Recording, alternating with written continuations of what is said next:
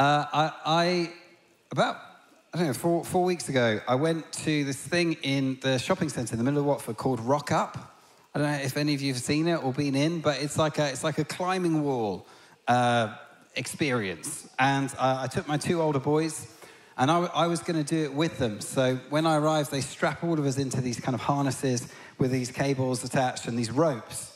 And then when you start climbing the wall, you have to click into the harness. And the idea is that you climb, and they feel pretty high when you're on them. Maybe they don't look that high, but when you're at the top of one, it does feel like you are well up in the air. And the idea is that you climb up the wall, and then you get to the top and you hit this button, and to say you've done it. And then comes the point where you have to let go. You just have to let go of the wall. And the idea is that as you let go, this rope sort of holds your weight and gently lowers you to the ground. And I was trying to lead by example with my boys. So I was, climbing the walls. And then what happened is every single time I got to the bit where you have to let go, my head said, this is perfectly safe. This has been tested by professionals and experts, and this rope can hold your weight. But my body said, don't do it. You're mad, right? And I had this inner fight of trying to win so that I would eventually let go. And then even after we've been doing this for an hour, and I'd done this on every single wall, I still found myself really resistant to actually just letting go. And they also have this thing that they call the stairway to heaven, which are like these pillars that get progressively higher with no handholds, and you just have to step onto them and step onto the next one. And my 7-year-old, he went all the way to the top of the stairway to heaven and then came back down again, and I was not to be outdone. So I also made it to the top of the stairway to heaven, and I'm just standing again, feels like really high on this pillar. And again, I have this internal battle in my head of the head says, the rope is strong enough. You've just seen that 10 times. But the body says, no! Right? And in the end, I end up stepping off, but sort of half stepping off. So I kind of flopped off. And then I remember what happened is, because I stepped off in the wrong way and I flopped off, my weight was all wrong. So then I just started to swing down like a conker on the end of a string, smashing into the pillars of the stairway to heaven on my way back down to hell. And hell was this group of 8-year-olds laughing at me as I kind of made my descent. And I've been thinking about it since, and thinking, it's so annoying that I couldn't just convince my instincts to go with my head, because my head was right, but the body was just fighting it. And isn't it the case that in so many areas of our lives, we have that disconnect between the head and what's going on in the heart? Even phobias, another example of it. Spiders. Anyone scared of spiders? There's quite a few of us. And a spider in this country cannot do anything to us. It can tickle you. It can spin a little cobweb between your fingers. But beyond that, it's no risk. It's no danger. And yet you flick a spider at somebody and they can have this massive reaction because the head and the heart have this disconnect. And if that's true of things like that, that is also true for lots of us when we come to the scripture, when we come to the truths of God. And it can be stuff that we've heard so many times that we can recite even, but it stays in the head and it doesn't seem to penetrate the soul. It doesn't seem to make it to the heart. And the longer I do this, the more I realize the key for us growing as followers of Jesus is not acquiring information, although there's a place for that, but it's not more information for its own sake. It's deeply digesting, if I could put it like that, a few truths about who he is. And probably the primary one would be the truth of his love. How many of us have sat in church and heard about his love and yet still struggle to really rest in it? And so if there was an antidote to this disconnect, one of the things that it would be is to allow ourselves to soak in his truth like we soak in a bath. Just to let ourselves be with his truth. And so there's one particular truth that I want to look at this morning, and it's from Romans chapter 8. I'm just going to read. Mike read a little bit at the start. I'm just going to read from verse 35. Paul says this: "Who shall separate us from the love of Christ? Shall trouble or hardship or persecution or famine or nakedness or danger or sword? As it is written, for your sake we face death all day long. we are considered as sheep to be slaughtered. No, in all these things, we are more than conquerors through him who loved us. For I am convinced that neither death nor life, neither angels nor demons, neither the present nor the future, nor any powers, neither height nor depth nor anything else in all creation will be able to separate us from the love of God that is in Christ Jesus our Lord. And here's the truth that I want to pull from that. It's not just that the Lord of heaven loves us. It's that he will never stop loving us. That the relationship that we have begun with Jesus, that intimate relationship where we said yes to him and we've been held by him, the love that he has for us now that is as wide as the ocean and as endless as the sea, the love that he has for us now will continue for always. We will never, ever, ever be separated from his love. That's the truth. And yet we can struggle to accept that. I know I can. And I remember when I was training to be a vicar, they sent me as a chaplain to a hospital, and I had to just sit with people and chat with them and hear their stories a little bit. And there was this lady that I sat with called Margaret, and this is years ago now, but I've never forgotten it, because we sat there chatting, and she told me a bit about herself. She and her husband, they'd been going to church their whole lives, and he was called Terry, and the two of them lived in this upstairs flat, and they didn't get out much anymore. They couldn't make it to church, so they would watch songs of praise, and that was their way of sort of having church. And anyway, she's lying there, and we just have this lovely chat. And then just as I'm getting up to leave, she drops the thing that I think she'd probably wanted to say the whole time, but hadn't been able to, on me. I held her hand to say goodbye, and then she wouldn't let mine go. And her eyes filled with tears, and as she held my hand, she just said to me, there's like a quaver in her voice. She said, "Sometimes I wonder if I've done something." And she says, Terry doesn't think that he has. He thinks he's all right. But sometimes I wonder if maybe I've done something. And what she was saying is that she knows she hasn't got long before she meets Jesus face to face.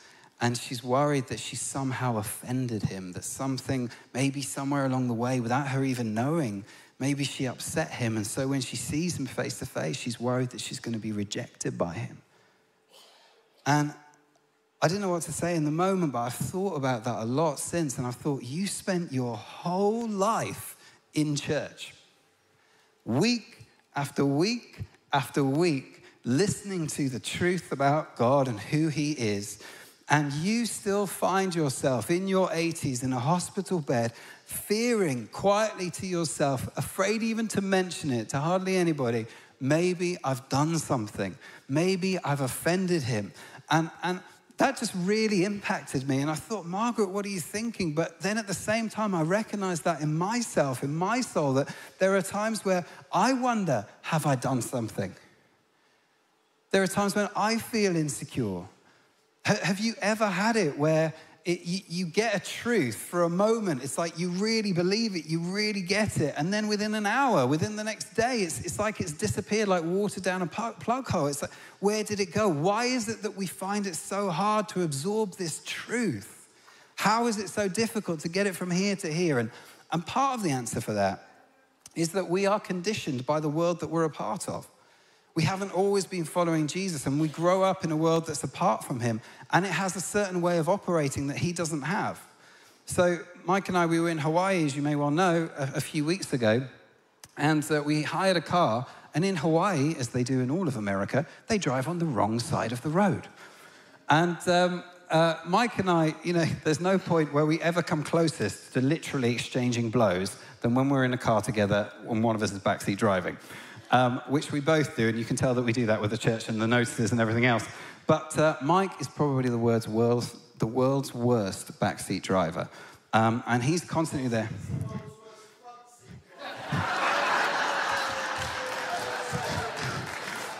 I have to tell you, shut up. I do have to say to you, my wife is also a terrible backseat driver. So I am actually starting to wonder, is it the case that I'm just a really bad driver? But anyway, so we drive along, and when you're conditioned to drive on the left, it's really hard to drive on the right. It's like you have to really concentrate, and particularly when you're tired, and particularly when you're stressed. Autopilot just kicks in, doesn't it? And you sort of like, without realizing you can be driving into oncoming traffic. The reason for that is because we're conditioned. We've just grown up in a place where we drive on that side of the road. So that's what we do without even thinking about it. Well, we've grown up in a world where we experience love, but even at its best, it's but a shadow of the love of God. And for most of us, it's not love at its best. It's the love that we give and the love that we receive. So often it is hot and cold. It's messy, it's conditional, it's broken, and we think he's like us.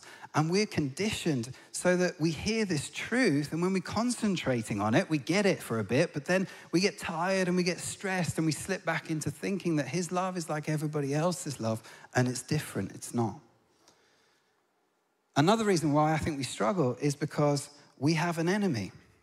Satan is real, and he is out to get us, just like he was out to get Jesus. And Satan, his primary weapon, his main one, is lies. He's called the father of lies by Jesus, and he is a brilliant liar. And one of the things he loves to do is he loves to lie about the truth that we read in these pages. And Mike pointed out, we were chatting about it the other day, he pointed out to me that the first words of Satan in the scripture, the first words, in the great drama of the play that we read about in the Bible, Satan's opening line in the Garden of Eden is this: did God really say? Did God really say you shouldn't eat the fruit from that tree? What he does is he calls into question the truths of God. And so we get these truths when we come to the book, and they're like seeds planted in our hearts. And then he's like this little bird that comes and snatches them away before they can take root. He tries it with Jesus. So the Father speaks over Jesus, "You're my son whom I love. With you I'm well pleased." Then the very next thing that happens is Jesus goes into the wilderness and Satan comes to him, and he introduces a 2-letter word that changes the meaning quite a bit. He says, "If you really are the Son of God." If you really are. And so we have this conditioning that means we struggle to absorb a truth because we've never met a love like this, and we have an enemy that's always questioning it. That's part of the reason why it's hard for us to trust it. And yet what Paul writes here, and I love the way he phrases it, is he says, "I am convinced that neither death nor life, neither angels nor demons." I am totally persuaded. I am completely sold on this. Nothing can separate me from the love of God. He says it without qualification, without hesitation. It's absolute truth. Nothing can separate me from his love.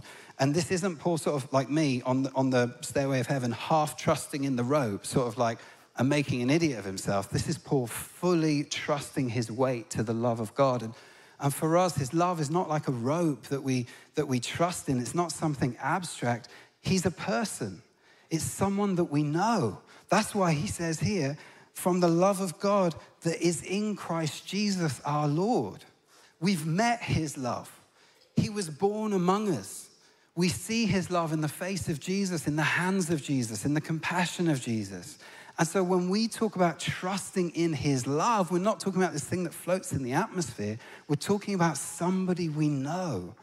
And it's not that we're trusting a rope won't break. What we're trusting is instead that an embrace that we receive when we say yes to him will never be taken from us. And one of the pictures we have for our relationship with God in the scripture is that he is our father and we are his kids. We're his children. I don't know if you can imagine like a father who hasn't seen his son for a couple of years. Maybe they've been separated because of COVID, and he's waiting at the arrivals at the airport for his son to land. He hasn't seen him for 2 years. And then he sees his boy walk through the gate, and he runs to him, and he grabs him, and he embraces him. Some of us have had experiences like that over the last little while. Do you think he would embrace him quickly? Or do you think he would take his time? Do you think it would be a pat on the shoulder, or do you think he'd hold him close? Imagine a father who he hasn't seen them for 15 years because he's walked out on him, and then suddenly there's reconciliation and he holds him close. Do you think there would be distance there as he held him? And we have a father, we're told, who in the person of Jesus left the throne of glory. The Father, the Son, and the Holy Spirit, they endure. Do we think that they would endure everything that they went through on the cross, everything that the whole ordeal, to hold us close, to then let us go? Do we think anything will break that embrace? It won't. It can't. We're told in the Psalms that though my father and mother forsake me, you will never forsake me, and that's true. Even those of us who have the best fathers and the best mothers will eventually be forsaken by them because they will die. But God, our Father, will never forsake us. We will never be separated from him. And there's another picture. The father and the child, yes, but also the bridegroom. Jesus is the bridegroom and we as the bride, his church. And if you've ever been to a wedding, you'll know, but for me, one of the most moving moments of a wedding is where the couple make their vows to each other and everybody's there in silence and they watch as they sort of recite the words. And in an Anglican wedding, the vows that they say include these words. They promise to be there for each other, for better, for worse, for richer, for poorer, in sickness and in health, till death us do part. And it is a celebration of their love for each other right there, in that moment, that they feel it right there in that moment. But it's so much more a celebration of those vows, a promise of future love, that whatever happens, that come what may, that through the highs and the lows, they will always be there for each other. They will always kind of love each other. And there's this moment where the vicar, he takes their hands and he joins them together. And if he has a stole on, you know, there's sort of like classic Anglican dresses. If he has a stole on, he takes his stole and he wraps it around their hands like this and then holds them up. And whenever I do this, I have in my head that picture of Gandalf where he goes, "You shall not pass." I don't vocalize that in the moment, but that's what I'm thinking. That's who I'm impersonating. And I wrap their hands up like this, and then you hold their hands up like that, and you say, "Those whom God has joined together, let no one put asunder. No one mess with this. Let no one break this apart." Now, what we have is a God who comes to us and who effectively marries us. I know it's a strange image, but he does. The bridegroom Jesus takes us in his hand. And then what he does is he wraps up that union with the Holy Spirit. He just wraps us up with the Spirit of God, the deposit guaranteeing our inheritance, the forever Spirit of Jesus that will never abandon us.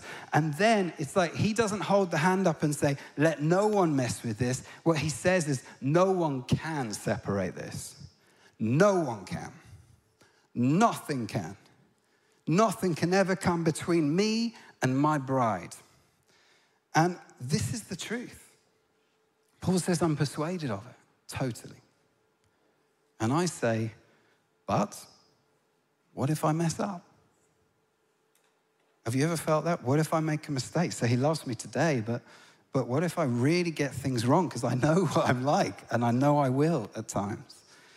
And, the truth is we can choose to distance ourselves from him, but he will never distance himself from us. And our hope is not in our ability to never mess it up. It's in his ability to love us whatever happens. It's a little like if I get into the swimming pool with my 3-year-old and I'm holding his hand, the two of us are holding hands. You know what? The strength of that union is not coming from him. Now, it's important that he holds my hand, but the real strength, the real hope, the real security comes from my arm. I'm holding him. We're all like that. The strength of our hold on him, it matters. But the real hope and the real security is found in the fact that he is holding us and he will never let us go. He will never let us be distanced from him. The cross, it covers everything. It always has and it always will. And I said, but what if I do something really bad? What if I do something that really shocks him? You won't shock him. I mean, it might be bad, but you won't shock him. He won't be surprised by it. Mike and I were chatting just earlier this morning, and he just said, it's amazing the plan of salvation. God factored in our stupidity. And I love that way of putting it. And I wish I'd been back there with Margaret when she said, what if I'd done something? I'm worried if I've done something. And I wish I could have leaned close and whispered to this beautiful elderly old lady, Margaret, he factored in your stupidity. Just like he factored in mine. You will do something. You will mess up. That's not an excuse. Doesn't mean it doesn't matter. But what it means is it will not separate him from you. And then we say, but for me, it's like, but if he loves me, if I can never be separated from his love, then why is all this stuff happening to me? Have you ever had that one? Why is this going on? Why am I bereaved? Why is my marriage breaking down, even though I started it with the best of intentions? Why have I lost my job? Why am I struggling with my mental health? If he really loves me, then why is all of this going wrong? And the enemy whispers to us, if you could never be separated from his love, this wouldn't be happening. And, you know, there's nowhere in the scripture that I can find where Jesus tells us life will be easy. That's a Bible verse I feel like I've memorized, and I went back to check it, and it's not in the original. It doesn't say that. I remember, you know, there's a Christian I'm familiar with who his whole life, all he did is he tried to tell people about Jesus. Left, right, and center. It's what he lived for. And in his life, he had all sorts of things go wrong for him. One of the things is he ended up in all these accidents, one of which nearly cost him his life. One of the things that he happened to him is people kept beating him up. I mean, literally beating him up. There was one time he was beaten up, and the people beat him so badly they thought they'd killed him, and they left him for dead. And he ended up actually, bizarrely, a lot of his time being afraid, even though all he was trying to do was tell people about Jesus. He even spent a whole load of time in prison, and that was where a lot of his ministry happened in and happened from. And eventually, his life doesn't have the happy ending as we might understand it. Eventually, the way it ended is his head was chopped off. And his name is Paul. And he wrote Romans chapter 8. And what he says in Romans chapter 8 is he says, I'm convinced. I've been through everything, and I'm convinced. And the call, as much as I would love it to be, is not one to a life of superficial happiness. Everything being comfortable on the surface, that's not what it says. And he wants to bless us. I mean, it says here, like, if he gave us his only son, will he not graciously, along with him, also give us all things? If he gives us a gift worth £1 billion, is he going to skimp on the wrapping paper? Like, he wants to bless us and give us good things. But ultimately, the call is to a life of deep joy and a life of purpose beyond just living for ourselves, and a life where we have eternal life to look forward to. And so we live according with that perspective, and a life where we lay down our lives, where sometimes we actively choose the path of suffering, not for its own sake, but because we know that's the direction of obedience, and that's the direction of the way of Jesus. That's the call. And so even in the midst of suffering, Paul found, and others have found, that nothing can separate us from his love. Just because we suffer doesn't mean he's apart. And there have been people over the years who have found this time and again. Paul says that effectively, when we know this, we are more than conquerors, even when it doesn't look like that on the surface. I don't know if you've ever heard the story of Dietrich Bonhoeffer, but he was around in Germany as Hitler was gathering power, and a lot of the church just affirmed what the Nazis were doing, and Bonhoeffer wouldn't. And he stood up and he condemned it. And partly as a consequence of that, he ended up being arrested and put in a prisoner of war camp. And just before the Americans liberated his camp, just a few days before, when Bonhoeffer was 39, he was executed. He was hanged. And a decade later, there was a camp doctor who kind of witnessed Bonhoeffer's death. And he describes what happened. He says this: the prisoners were taken from their cells, and the verdicts of court-martial read out to them. Through the half-open door in one room of the huts, I saw Pastor Bonhoeffer, before taking off his prison garb, kneeling on the floor, praying fervently to his God. I was most deeply moved by the way this lovable man prayed, so devout and so certain that God heard his prayer. At the place of execution, he again said a prayer and then climbed the steps to the gallows, brave and composed. His death ensued in a few seconds. In the almost 50 years I have worked as a doctor, I have hardly ever seen a man die so entirely submissive to the will of God. He died. He was executed because of what he was doing for the kingdom of heaven. He died because of it. And yet, he was not separate from God's love. He was not apart from the love. I heard of this other guy, this well-known Scottish Christian who lived back in the day. And when he was dying, he called for a Bible. And these people brought him a Bible. And by this point, he was blind, so he couldn't see. So he said, will you please open the Bible to Romans chapter 8 and find the words. He says, put my finger on the words where it says, I am persuaded that neither life nor death. Now, he said, is my finger on the words? And they said, yes, it is. And he said, now God be with you, my children. I have had breakfast with you. I will have dinner with Jesus. And then he died.